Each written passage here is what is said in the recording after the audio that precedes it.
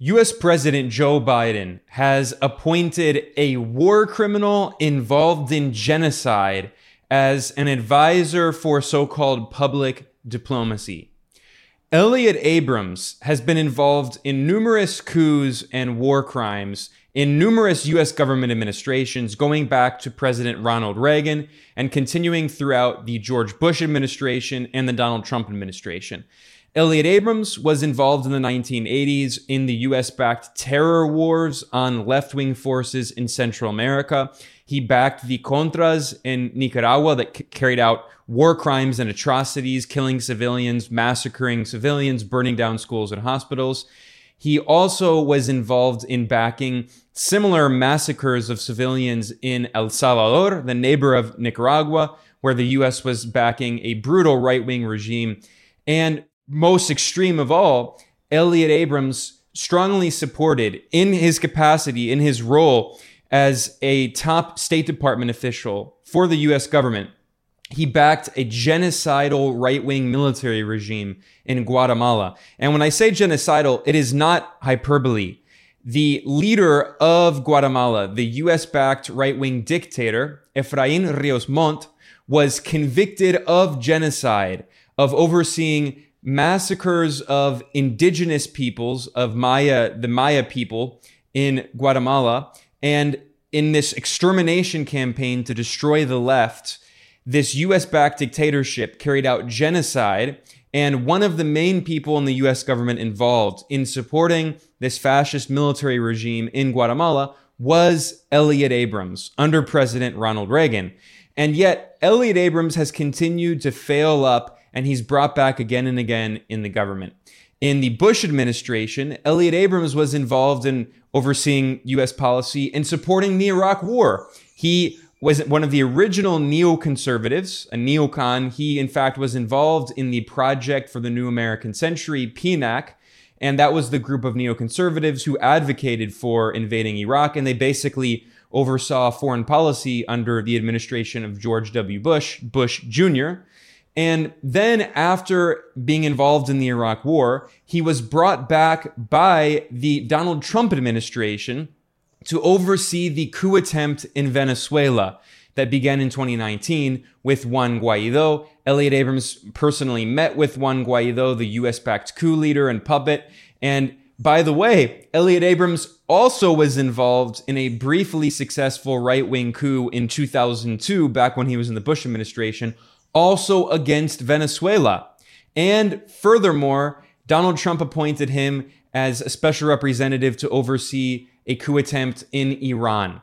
So this is one of the most notorious war criminals in modern history. I mean, all of his crimes have been thoroughly documented. I'm not simply speaking from opinion here, and I'm going to show with concrete evidence from mainstream sources here how US President Joe Biden, a Democrat, by the way, is appointing a longtime Republican neoconservative war criminal. And it shows that in the US government, especially in the State Department, there is a bipartisan warmongering consensus of support for horrific atrocities that have been committed in the name of expanding US imperial power all around the world. Elliott Abrams, his blood-soaked hands, is unfortunately a perfect symbol of the criminality of US foreign policy. The Biden White House announced on July 3rd a series of nominees for bipartisan boards and commissions, and he announced that the war criminal Elliott Abrams was the nominee for member of the United States Advisory Commission on Public Diplomacy. By the way, he also appointed another notorious neoconservative, Jamie Fly, who was involved in the George Bush administration. He also worked for neoconservative Senator Marco Rubio. He also directed the US government propaganda outlet Radio Free Europe, Radio Liberty, which has its origins in the CIA, being created as a propaganda weapon during the original First Cold War against the Soviet Union. So it shows that these neoconservative figures come in all of these different administrations, Republicans and Democrats. But in terms of this U.S. Advisory Commission on Public Diplomacy, which Elliott Abrams has been nominated for. This is overseen by the State Department, and they explain in very basic language, boilerplate language, they say that the U.S. Advisory Commission on Public Diplomacy is charged with appraising U.S. government activities intended to understand, inform, and influence foreign publics and to increase the understanding of and support for these same activities. So Elliott Abrams is going to be involved in some kind of advisory capacity in the crafting of U.S. foreign policy and also the way it's presented not only to U.S. government officials, but to the public, to the world. This should be very concerning, considering that Elliott Abrams was convicted by the U.S. government of lying. When I say he's a war criminal, it's not actually hyperbole. He is a criminal who was convicted on 2 charges by the U.S. government in 1991 of lying and withholding information to the U.S. Congress over his involvement in the infamous Iran-Contra scandal. And what is this? This was during the Reagan administration in the 1980s, in which the U.S. government was trying to fund the far-right Contra death squads in Nicaragua by selling weapons to Iran. Ironically, the U.S. had an arms embargo against Iran, and this was imposed after the 1979 revolution in Iran. And yet the Reagan administration sold weapons to Iran and used that money in order to fund the far-right Contra death squads in Nicaragua in order to try to violently overthrow the socialist Sandinista government that came to power in another revolution in 1979 that overthrew Nicaragua's right-wing military dictatorship of Somoza, a family dictatorship, a dynasty that had been installed by the United States and backed by the United States for many decades. Now, while Elliott Abrams was backing genocide and massacres in Latin America, what was his capacity in the Reagan administration? It sounds like a joke, but I kid you not. His position in the State Department was the Assistant Secretary of State for Human Rights and Humanitarian Affairs. I repeat, the Assistant Secretary of State for Human Rights and Humanitarian Affairs. This is a man who was implicated in genocide and massacres in Nicaragua, El Salvador, and also Guatemala. I'll start with Nicaragua, the most well-known case. Now, U.S. President Ronald Reagan referred to Nicaragua's Contras as so-called freedom fighters. In reality, they were terrorists. And some of the people involved in leading the Contras admitted that they were terrorists. In 1986, a right-wing Nicaraguan from one of the wealthiest, most powerful families in the country, his name is Edgar Chamorro. The Chamorro family are the dynasty that, along with the Somozas, have basically controlled Nicaragua for all of its history, and they have always worked closely with the U.S. government. He published an article in 1986 in the New York Times titled, "Terror is the most effective weapon of Nicaragua's Contras." And he said very clearly, again, this is a right-wing Nicaraguan from an elite family close to the U.S. He had led some of the Contras, and then he eventually quit in protest because he said, quote, "The Contras were and are a proxy army controlled by the U.S. government. If U.S. support were terminated, they would not only be incapable of conducting any military activities against the Sandinistas, but would also immediately begin to disintegrate. I resigned rather than continue as a CIA puppet." He said, "During my 4 years as a Contra director, it was premeditated policy to terrorize civilian non-combatants to prevent them from cooperating with the government. Hundreds of civilian murders, mutilations, tortures, and rapes were committed in pursuit of this policy, of which the Contra leaders and their CIA superiors were well aware." In a typical case, in 1985, the Contras occupied the town of Cuapa, gathered the residents in the town square, selected those civilians they suspected of sympathizing with the government, and shot them in cold blood as a lesson. The Sandinistas, for all their faults, have made enormous advances in education, housing, and healthcare, issues of vital importance to Nicaragua's poor majority. Unfortunately, the Contras burned down schools, homes, and health centers as fast as the Sandinistas build them. Again, this guy writing is not a Sandinista. He is a former leader of the fascist US-backed death squads, which he said were CIA puppets, and he's from one of the most powerful, wealthy, right-wing families in Nicaragua, admitting this in the pages of the hallowed New York Times. And Elliott Abrams, as a key figure in the Reagan administration, in the State Department, oversaw many of these atrocities and war crimes that were committed. As yet another example of some of these crimes that Elliott Abrams was implicated in 1987, the New York Times published a report titled "Abrams Denies Wrongdoing in Shipping Arms to Contras." And it notes, Assistant Secretary of State Elliott Abrams has defended his role in authorizing the shipment of weapons on a humanitarian aid flight to Nicaraguan rebels, saying the operation was, quote, strictly by the book.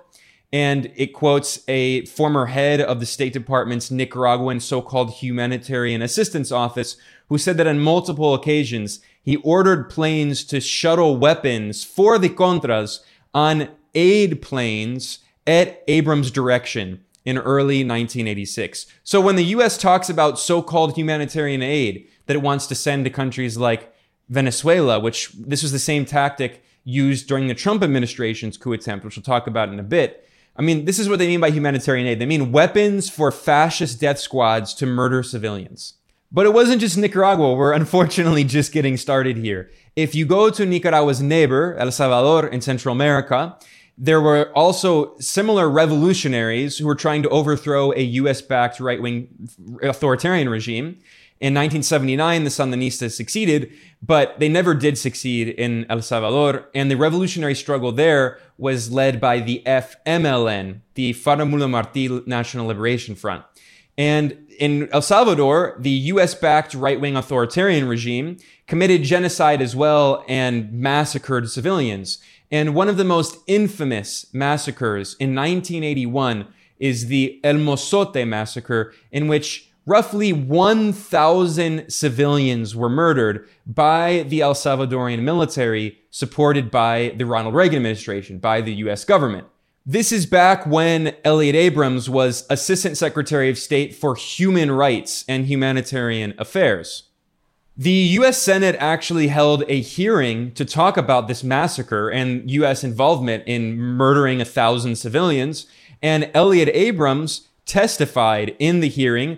Again, this is when he was Assistant Secretary of State for Human Rights and Humanitarian Affairs, and he denied that the government was massacring civilians. He said, quote, "It appears to be an incident that is at least being significantly misused at the very best by the guerrillas."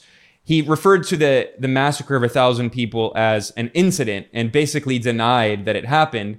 And again, he also tried to blame the leftists from the FMLN, saying that they were using it as propaganda.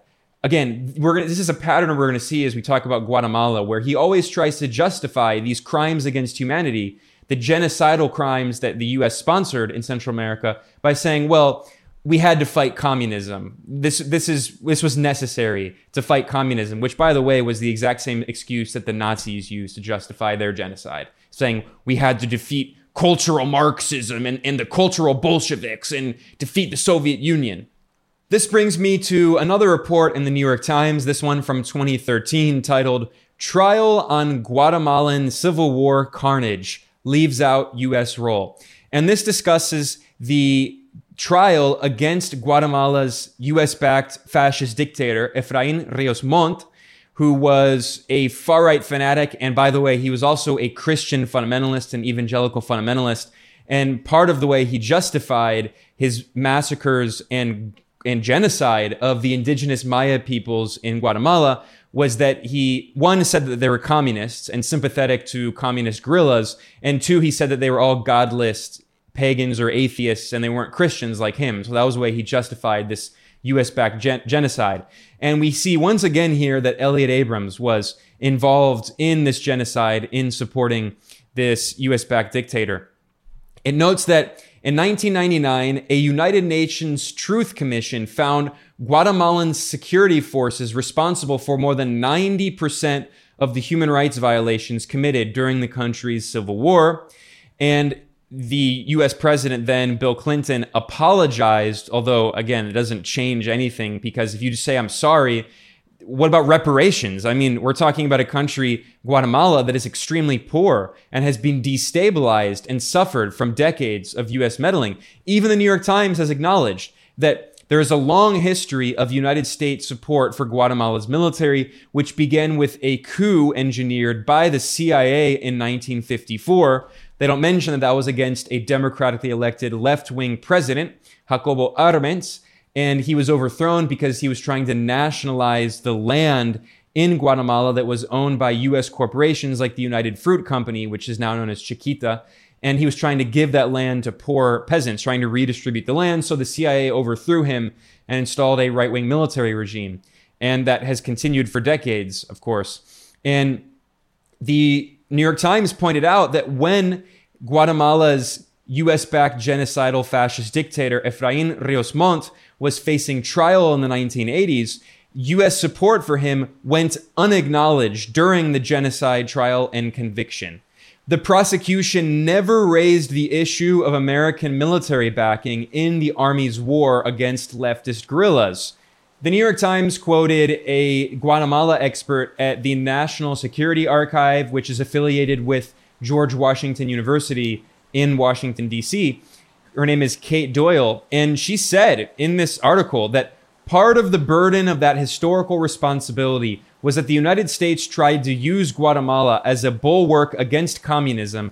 The U.S. played a very powerful and direct role in the life of this institution, the Army, that went on to commit genocide. And here comes our good friend Elliott Abrams, the war criminal who was served in the Reagan administration, the Bush administration, the Trump administration, and now Biden has brought him back.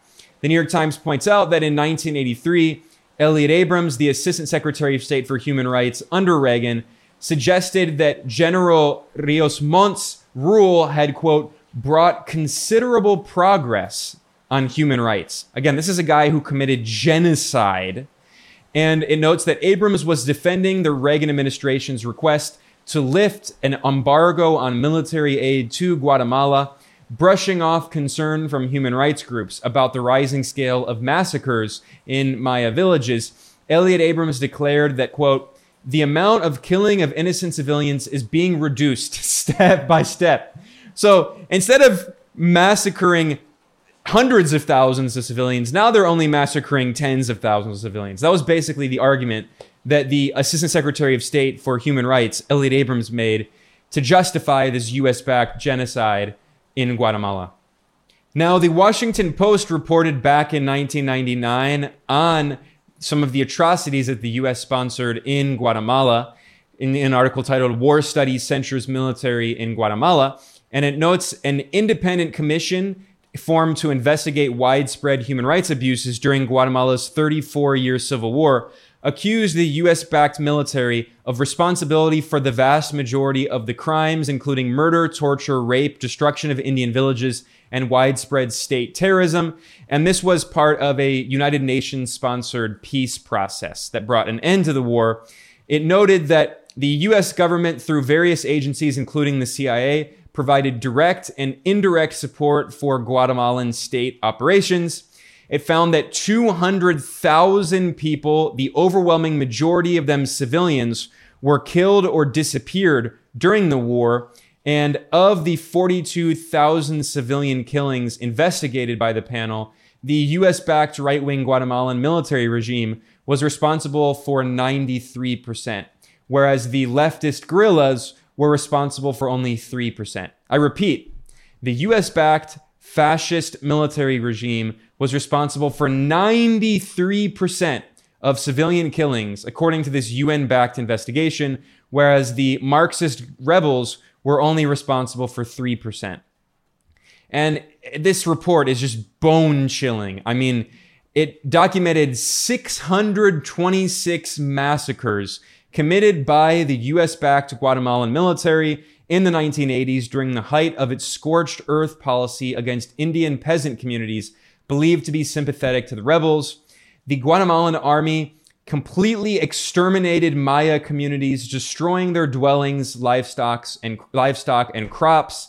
And in the northern part of Guatemala, the Maya population, where the Maya population is the largest, the U.S.-backed Guatemalan army carried out a systematic campaign of genocide backed by Ronald Reagan and Elliott Abrams. Now, this issue was actually raised directly to Elliott Abrams' face in 1995, an interview on PBS hosted by the journalist Charlie Rose. And he interviewed the investigative journalist Alan Nairn, who was one of the few journalists in the U.S. who actually looked into these atrocities that the U.S. sponsored in Central America. And Alan Nairn, to his great credit, he called out Elliott Abrams directly to his face and said that he should be tried and he should be investigated for the genocide and war crimes that he sponsored in Guatemala and other parts of Central America. Let's look at reality here. In reality, we're not talking about 2 murders, 1 colonel. We're talking about more than 100,000 murders, an entire army, many of its top officers, employees of the U.S. Government. We're talking about crimes, and we're also talking about criminals. Not just people like the Guatemalan colonels, but also the U.S. agents who've been working with them and the higher level U.S. officials. I mean, I think you have to apply uniform standards. President Bush once talked about putting Saddam Hussein on trial for crimes against humanity, Nuremberg-style tribunal. I think that's a good idea. But if you're serious, you have to be even-handed. If we look at a case like this, I think we have to start talking about putting Guatemalan and U.S. officials on trial. I think someone like Mr. Abrams would be a subject for such a Nuremberg-style inquiry. But I agree with Mr. Abrams that Democrats would have to be in the dock with him. The Congress has been in on this. The Congress approved the sale of 16,000 M16s to Guatemala. In 87 and 88, hold on one second. Because they voted more military aid than the Republicans asked for. Again, I invite you and Elliott Abrams back to discuss what he did. But right thanks, now, Charlie. But I hold on one second, Elliott. Go ahead. You want to speak to the question of you want to be in the dock? It is ludicrous. It is ludicrous to respond to that kind of stupidity. This guy thinks we were on the wrong side in the Cold War. Maybe he personally was on the wrong side.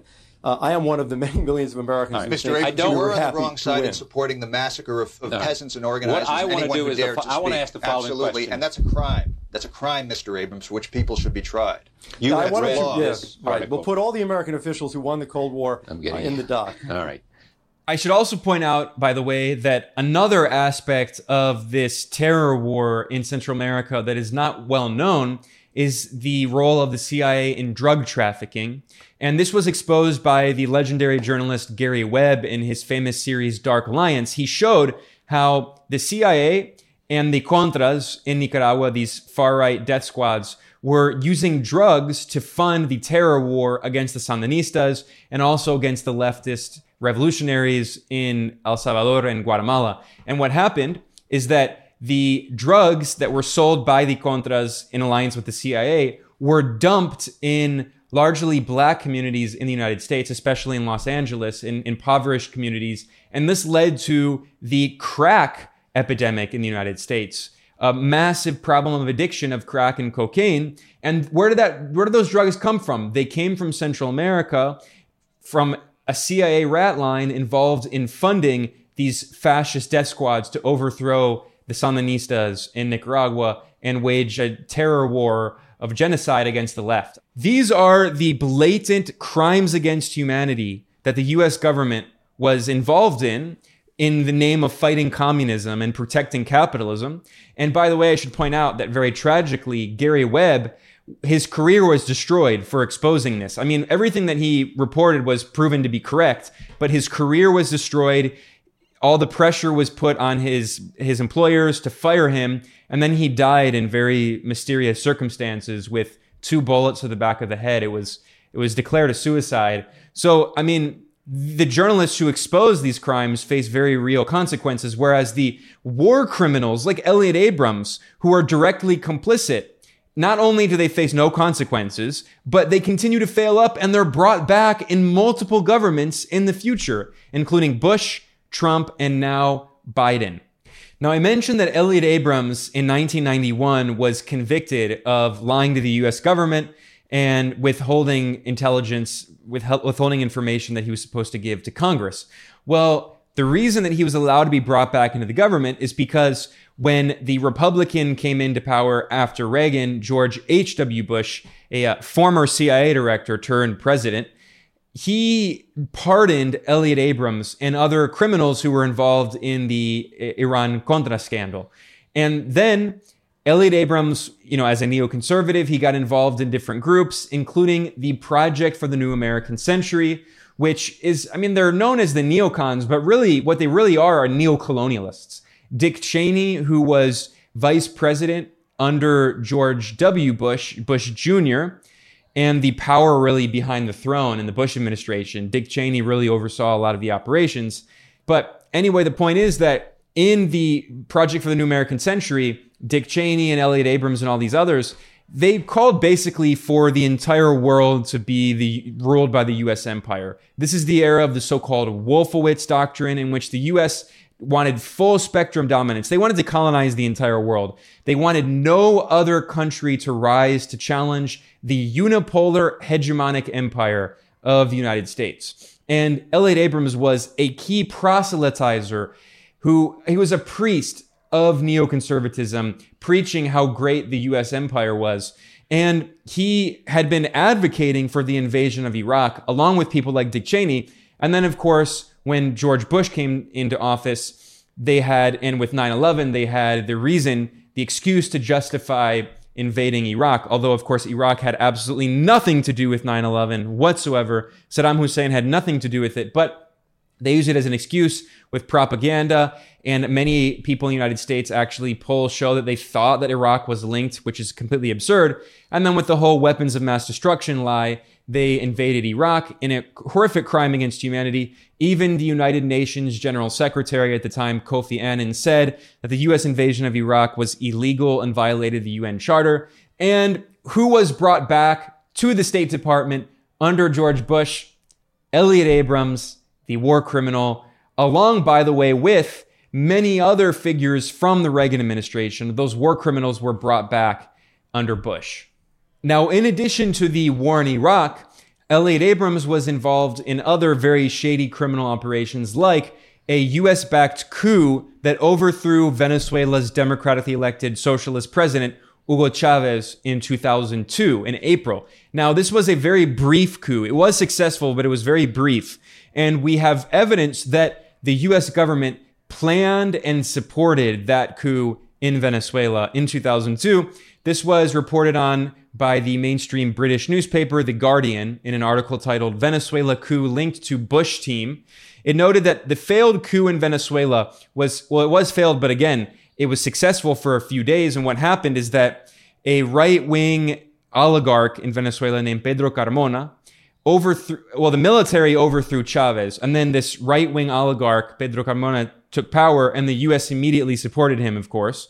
But Hugo Chavez was so popular that the people of Venezuela rebelled. They flooded the streets, and they demanded that Chavez be returned to power. And he was returned to power. And there's a very good documentary about this called "The Revolution Will Not Be Televised." But anyway, the point is that the Guardian newspaper pointed out that the failed coup in Venezuela was closely tied to senior officials in the U.S. government. They have long histories in the dirty wars of the 1980s and are linked to death squads that worked in Central America. And the policy in Latin America was being overseen by appointees in the Bush administration who got their careers started under Ronald Reagan. One of them, Elliott Abrams, who gave a nod to the attempted Venezuelan coup, has a conviction for misleading Congress over the infamous Iran-Contra scandal.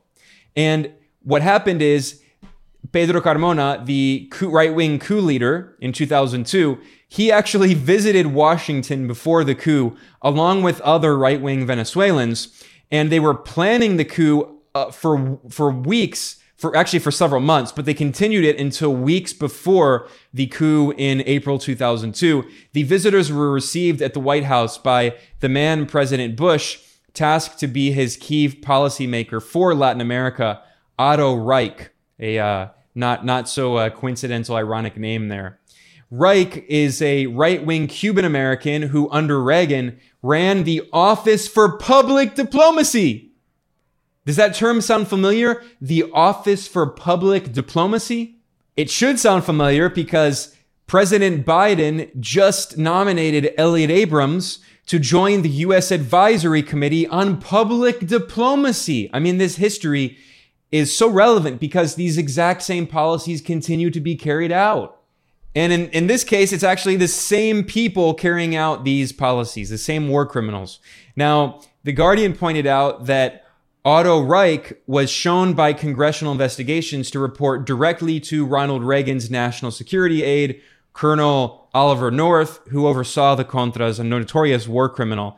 And Otto Reich is said by sources at the Organization of American States to have had a number of meetings with Carmona, that was the Venezuelan coup leader, and other leaders of the coup over several months. The coup was discussed in some detail, right down to its timing and chances of success, which were deemed to be excellent. So the Bush administration planned this 2002 coup in Venezuela, and of course, Elliott Abrams was deeply involved.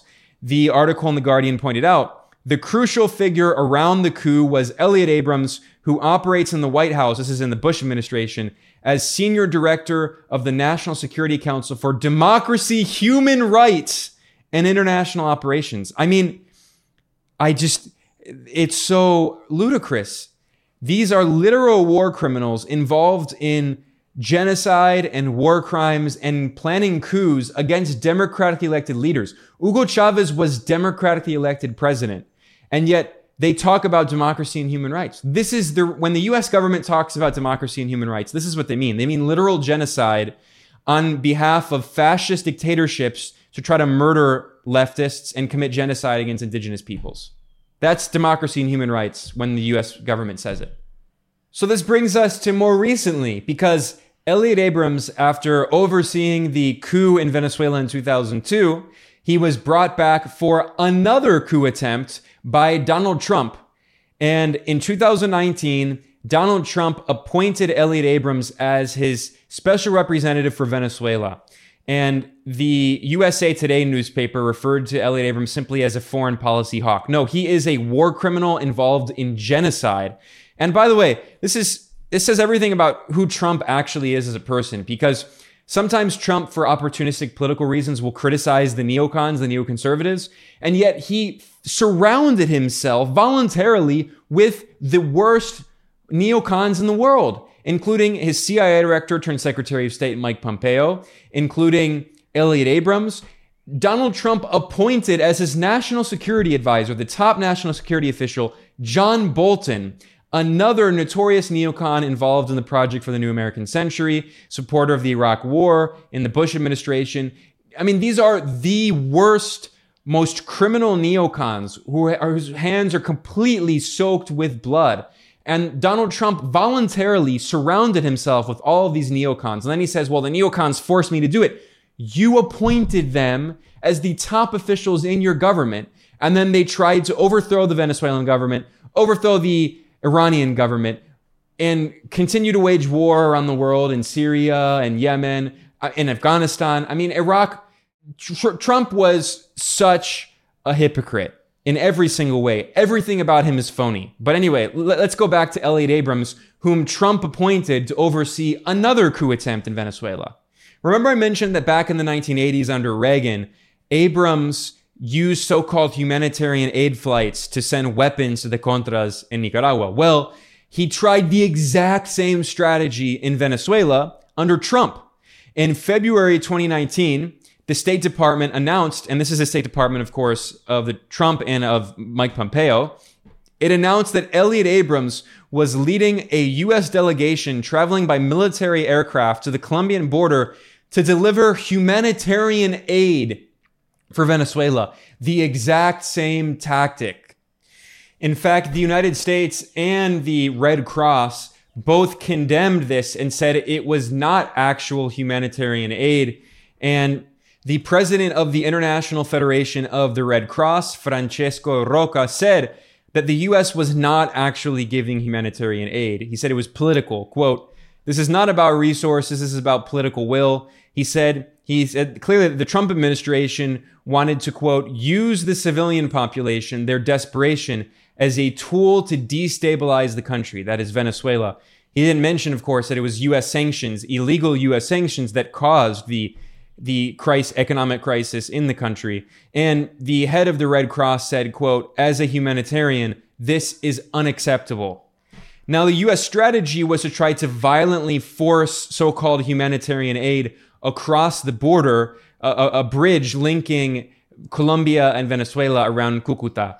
And then when the Venezuelan government refused to take the so-called humanitarian aid as part of this coup attempt in February 2019, the U.S.-backed, gangs of thugs, they burned the so-called humanitarian aid. They burned it, and then they falsely blamed the Venezuelan government. Marco Rubio and all these neocons blamed the Venezuelan government, and it was later admitted by the New York Times itself that actually the U.S.-backed right-wing coup plotters on the Colombian side of the border, they were the ones who lit the so-called U.S. humanitarian aid on fire. And again, this was overseen by Elliott Abrams, who used so-called humanitarian aid to send weapons to the Contras to try to overthrow the Sandinista government in Nicaragua in the 1980s. I mean, these coup plotters are, by the way, they're not original at all. They just keep recycling the same exact tactics they always used. And just as Elliott Abrams backed the 2002 coup in Venezuela, and he other figures from the Bush administration, they personally met with Pedro Carmona, the coup leader in Venezuela. Similarly, Elliott Abrams personally met with Juan Guaido, the U.S. puppet that they tried to install as fake president of Venezuela, despite the fact that Guaido never participated in a presidential election. He did not win a single vote, whereas the constitutional president, Nicolás Maduro, has been democratically elected multiple times and has gotten millions of votes. So Elliott Abrams was conspiring with Guaido to install this U.S. puppet in power. In fact, when Guaido went to the Trump White House and when he personally met with Trump, he also sat down for a meeting with Elliott Abrams, who, along with John Bolton, the other neoconservative war criminal, those are the two main people overseeing this coup attempt in Venezuela in 2019. In fact, in February 2019, there was a congressional hearing on the Trump administration's Venezuela policy, and a left-wing member of Congress, one of the very few left-wing members of Congress, Ilhan Omar, a progressive Democrat, she called out Elliott Abrams to his face and pointed out his history of involvement in war crimes and genocide and asked him to his face if he would once again back genocide and war crimes in Venezuela and other parts of Latin America. It was incredible to see someone from the U.S. Congress actually grow a spine and confront one of these war criminals like Elliott Abrams. I'm just going to play this clip. It's not super long, but I'm going to play the full clip because it really was an amazing moment, and you can see how furious Elliott Abrams was that someone dared to point out his history of war crimes and genocide. In 1991, you pleaded guilty to 2 counts of withholding information from Congress regarding your involvement in the Iran-Contra affair, for which you were later pardoned by President George H.W. Bush. I fail to understand why members of this committee or the American people should find any testimony that you give today to be truthful. If I can respond to that. It wasn't a question. That was not a question. That was I reserve the right to my time. It is not right. That was not a question. Committee can attack on February 8th, who is not permitted to reply. That was not a question. Thank you for your participation. On February 8th, 1982, you testified before the Senate Foreign Relations Committee about U.S. policy in El Salvador. In that hearing, you dismissed as communist propaganda report about the massacre of El Mozote, in which more than 800 civilians, including children as young as 2 years old, were brutally murdered by U.S.-trained troops. During that massacre, some of those troops bragged about raping a 12-year-old girl before they killed them. Girls before they killed them. You later said that the U.S. policy in El Salvador was a fabulous achievement. Yes or no, do you still think so? From the day that President Duarte was elected in a free election to this day, El Salvador has been a democracy. That's a fabulous achievement. Yes or no, do you think that massacre was a fabulous achievement that happened under our watch? That is a ridiculous question, and I yes or no? No. I will take that as a yes. I am not going to respond to that kind of personal attack, which is not a question. Yes or no, would you support an armed faction within Venezuela that engages in war crimes, crimes against humanity or genocide, if you believe they were serving U.S. interest, as you did in Guatemala, El Salvador, and Nicaragua? I am not going to respond to that question. I'm sorry. I don't think this entire line of questioning is meant to be real questions, and so I will not reply. Whether under your watch, a genocide will take place, and you will look the other way because American interests were being upheld, is a fair question, because the American people want to know that anytime we engage a country, that we think about what our actions could be and how we believe our values are being furthered.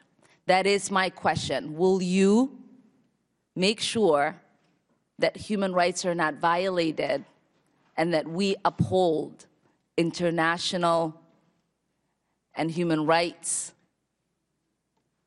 I suppose there is a question in there, and the answer is that the entire thrust of American policy in Venezuela is to support the Venezuelan people's effort to restore democracy to their country. That's our policy. I don't think anybody disputes that. The question I had for you is that does the interest of the United States include protecting human rights and include protecting people against genocide? That is always the position of the United States. I think that's the perfect note to end on. I mean, it is absolutely atrocious that these war criminals not only face no consequences. I mean, in his case, he was slapped on the wrist with 2 misdemeanors. And then what happened? The President, George H.W. Bush, pardoned him. So there are no consequences for these war criminals in the U.S. government. These are the people overseeing U.S. foreign policy. And it's not just in Republican governments.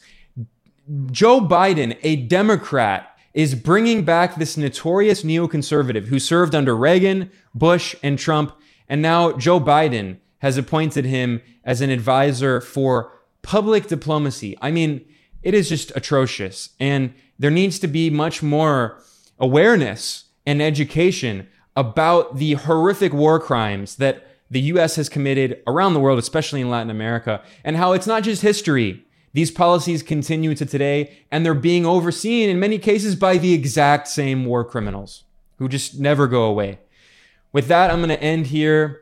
I'm Ben Norton, the editor of Geopolitical Economy Report. Please subscribe on whatever platform you're watching or listening on, especially on YouTube. It helps to promote our material in the algorithm.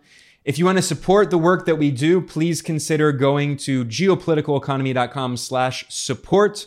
And there are several ways you can donate. The best way is you can become a patron over at patreon.com/geopoliticaleconomy. We have no institutional support. We have no big sponsors. We rely entirely on small donations from viewers and listeners. I want to thank all of you. I'll see you next time.